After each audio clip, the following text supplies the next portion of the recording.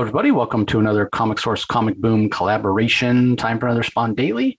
We're up to issue number 40. Man, it's really going quite quickly. But at the same time, when you think about how many issues we have to go, another 290, maybe it's not going that quickly. So we're not even, maybe a 1/7 of the way. So still enjoying it. I think these comics definitely hold up. I think that they're actually improving. I'm going to nitpick this one a little bit. Tony Daniel returns to pencils, and there's, a couple things that are a little wonky, but for the most part, yeah, Spawn is really freaking good. I think it gets a bad rep. McFarlane, when he was on Spider-Man, he was just learning how to write comics, and even the early issues of Spawn had a lot of exposition, repeated a lot of the same things, and we've talked about that. Rocky and I talked about that on the podcast quite a bit. So before I dive into the issue, just to remind everybody what we're doing here, and again, hoping to have Rocky back on soon. But what we're doing to celebrate the 30th anniversary of Spawn, the 30th anniversary of Image, is we're reading every issue of the main Spawn series and releasing an episode each day covering one issue. So we started way back in December, actually, the 12 days leading up to Christmas with the 12 days of Spawnmas, covering the first year, sort of, because, there were delays, and it actually took longer than a year to get the first 12 issues out. And then picking up with issue 13 on January 1st, we've missed one day, not too bad. And we do have a little cushion because 365 days in the year. And by the end of the year, there'll be between 330, 340 issues of Spawn. So we should have plenty of room to get them all done, and hoping to do some of the other minis, Spawn, Medieval Spawn Witchblade, Spawn Blood Feud, probably the Angela miniseries, Violator, that sort of thing. So anyway, let's go ahead and dive into this issue. Let me go ahead and share my screen. As I mentioned, Tony Daniel returns on inks. We do have him on the cover as well, which is sort of an interesting look that Spawn has here. A departure, I guess is the word I'm searching for, from what McFarlane or Capullo has done. This is a much more muscular looking Spawn. He's not quite as lithe as McFarlane and Capullo usually draw him. So as we turn to the first page, we do see, there we go, Todd McFarlane on story, Tony Daniel on pencils. Just like last time when Tony was on the book, Kevin Conrad handles the inks, Tom Orzechowski on letters. Same color artist that we had last time when Tony Daniel did the pencils, Todd Broeker, Roy Young on computer color assist. And what I'm wondering is if, because of all the detail and a little bit of a change in style that Capullo's had since he came on the book, was it just a matter of, hey, we need to give Greg a little bit of help? I don't know if that's the case or not, but it is a chance for Tony to show his chops. Another thing that's interesting, so last issue 39, was a Christmas issue, and it was a lot of fun, and it didn't even advance any of the storylines, but I didn't mind it because, I love Christmas, and certainly going to let these guys do a Christmas issue, and it was a lot of fun, and it had a good message. And the only thing I kind of nitpicked a little bit about was the fact that we hadn't checked in on some of the storylines in quite a while. But we did have in that issue 39, that Christmas issue, and a summary for issue 38, which was very truncated. Now, this is issue 40, but instead of having a summary for 39, which I guess wouldn't have made sense anyway, because that issue 39 is sort of, it exists obviously in Spawn continuity, but kind of as its own thing, right? It's not like it has to go, right here between these two stories. There's nothing to sort of tie it in to anywhere in the particular Spawn timeline, which perhaps that's why they didn't put any of the other storylines in it. It's just that standalone one of, which I totally, again, respect and think was a good idea.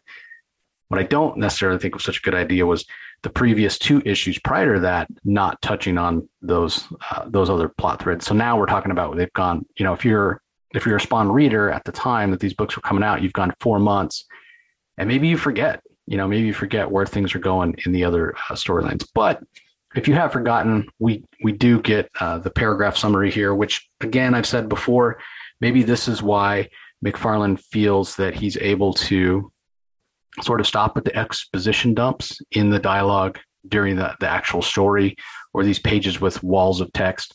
So we're reminded that back in issue 38, there was a guy named Chris that wandered through this mansion looking for some files on a project called Cy-Gor, which stands for Cybernetic Gorilla. It was Dr. Wilhelm's project. Dr. Wilhelm was obsessed with bringing his wife back, along with the research for the Cy-Gor. Chris actually found the Cy-Gor, tried to leave the mansion, got eaten, basically.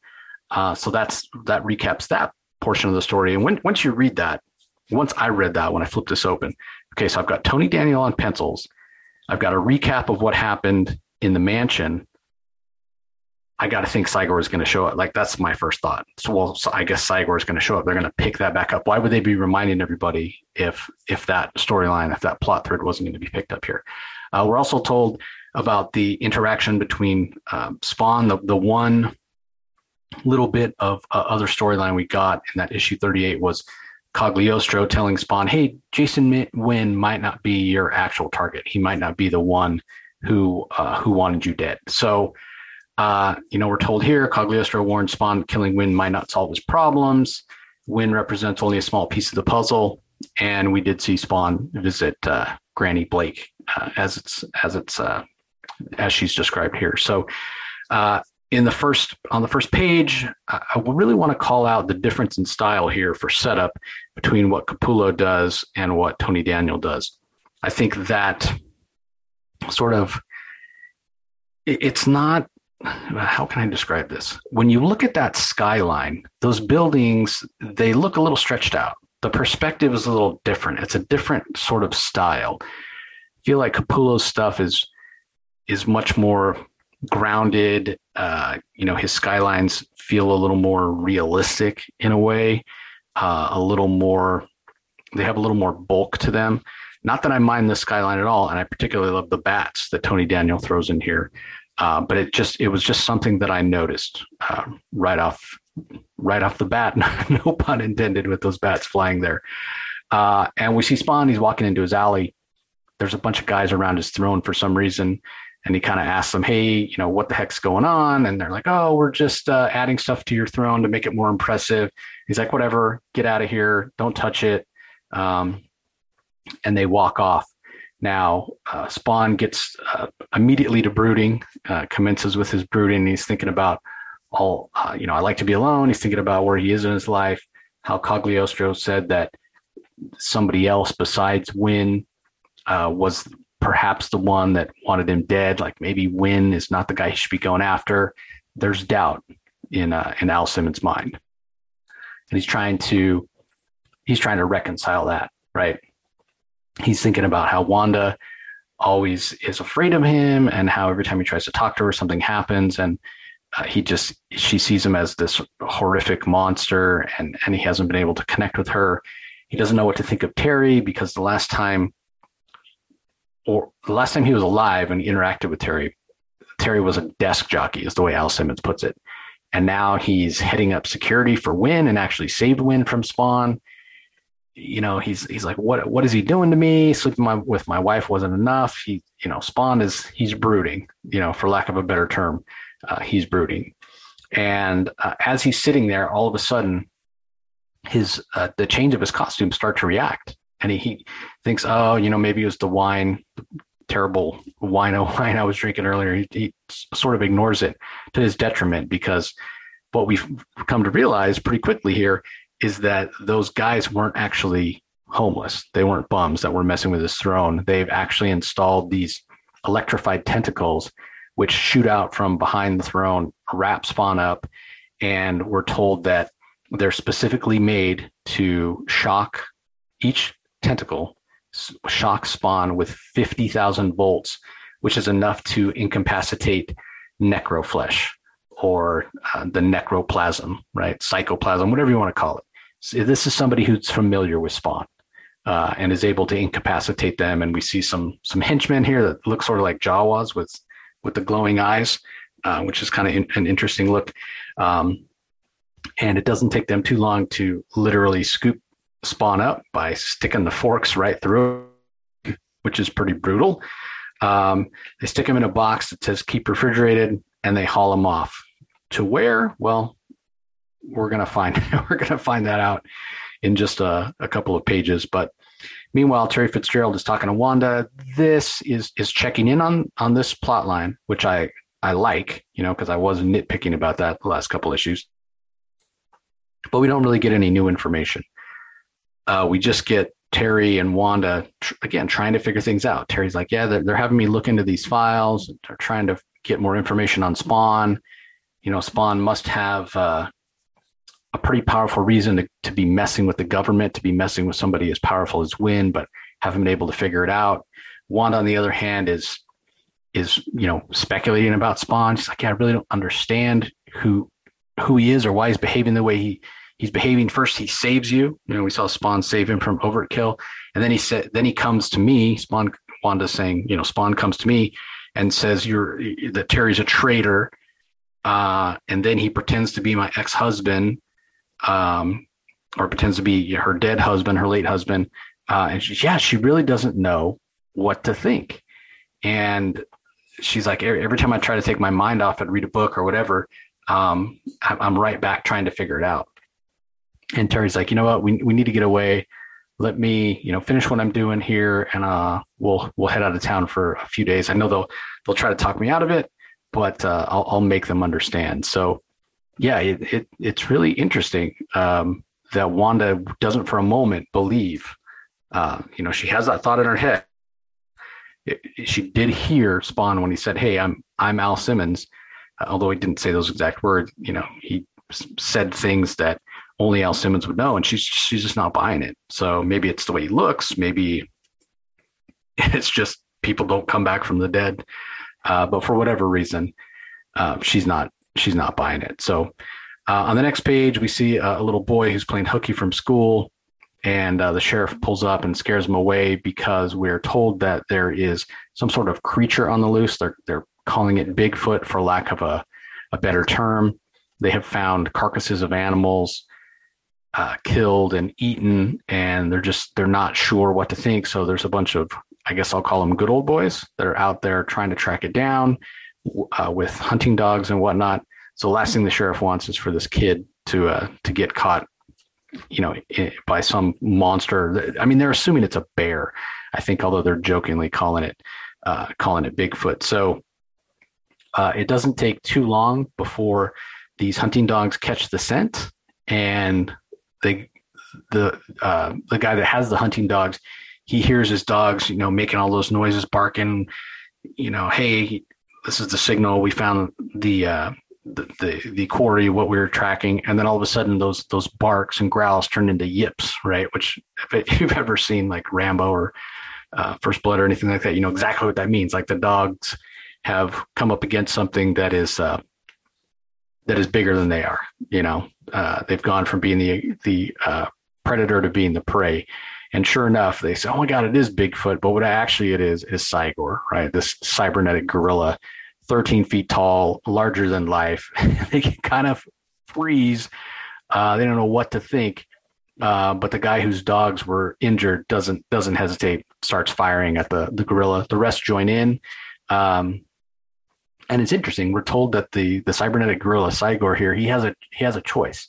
At that moment, he can choose to attack or he can choose to retreat. And he chooses to retreat. So you wonder, who exactly is controlling this gorilla, right? Like Dr. Wilhelm was trying to create a body that was strong enough to withstand the pain of the cybernetic grafting so that he could eventually transplant his wife's brain, or at least her brainwaves, into this body.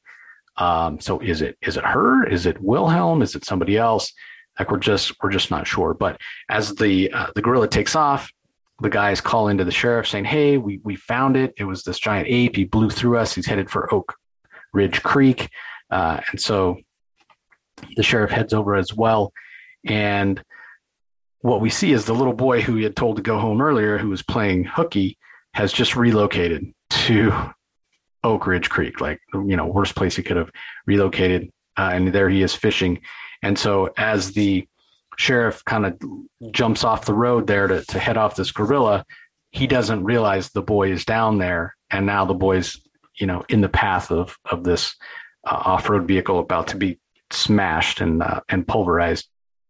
But again, showing that this Cy-Gor, other than being driven to eat, and I did sort of think, well, maybe he's malevolent in some way because he ate that guy Chris, but at the same time, Chris seemed to have bad intentions, and maybe the gorilla was just starving at that point. It's sort of survival.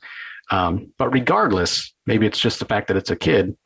The gorilla actually saves the boy from being smashed. He puts up his arm, he grabs the kid. We see that he stashes him in a tree, and as this little boy is looking below, thinking thanks Bigfoot, we see the wreckage of the 4x4 there, and Cy-Gor has disappeared. Meanwhile, Spawn wakes up. Al Simmons wakes up, thinks, where am I? It looks like I'm in some castle, some sort of Frankenstein stuff.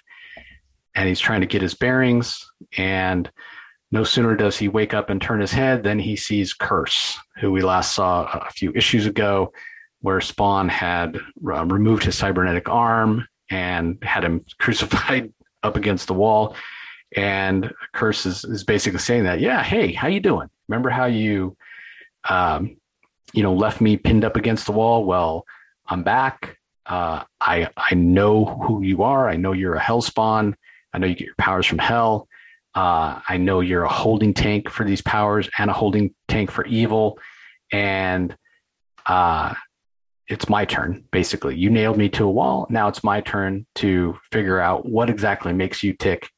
And I'm going to do that by dissecting you, basically. So he's already taken out some organs from Spawn. And again, he knows Spawn is made out of psychoplasm or necroplasm, so he doesn't actually need those organs to live. But he has managed to separate the symbiotic costume, which Curse says, yeah, that was a real challenge. And we see that the chains are it's a struggle to keep the chains subdued. They're showing great spirit. We see the cape is trapped in some sort of glass tube, and when Spawn looks up, he sees the lower half of his body has been removed. And Curse is talking about more than a dissection. I guess we should call it an autopsy, since you're dead. And this is an untried procedure. It's never been done before in the Hellspawn, and we can even see the hole in Spawn's chest. And he's talking about, side effects by surgically separating parts of these psychoplasm. And he says, I'm glad you're awake, because now you can experience the grand finale when I'm going to remove your brain from your head. And we're told next issue, the conclusion by McFarlane and Capullo. So not exactly sure what Curse's end game is here, other than he's trying to find a way to get more power. That was what he was doing when he showed up the first time. That's what he's doing here. But what's not clear is why he thinks that cutting Spawn up will allow him to tap into that tank, that reservoir of power that he's talking about. So we'll have to wait and see how that all plays out. As far as the art, I don't like it as much as Capullo. I talked about it before when Tony Daniel did it. His lines are a little finer, and certainly finer than the art we get from Tony Daniel now. He does have a little bit more of a cartoony style and an exaggerated style, which is closer to the McFarlane style than the Capullo style, at least how Capullo first started off. But it's just a difference in aesthetic. The storytelling is still very, very good. The panel layouts, again, very, very good. Much like Capullo, almost like a mix, actually, of Capullo and McFarlane, because McFarlane used plenty of full-page splashes. Capullo less so. Tony Daniel is not to the point of using as many as McFarlane, but he does use more than Capullo.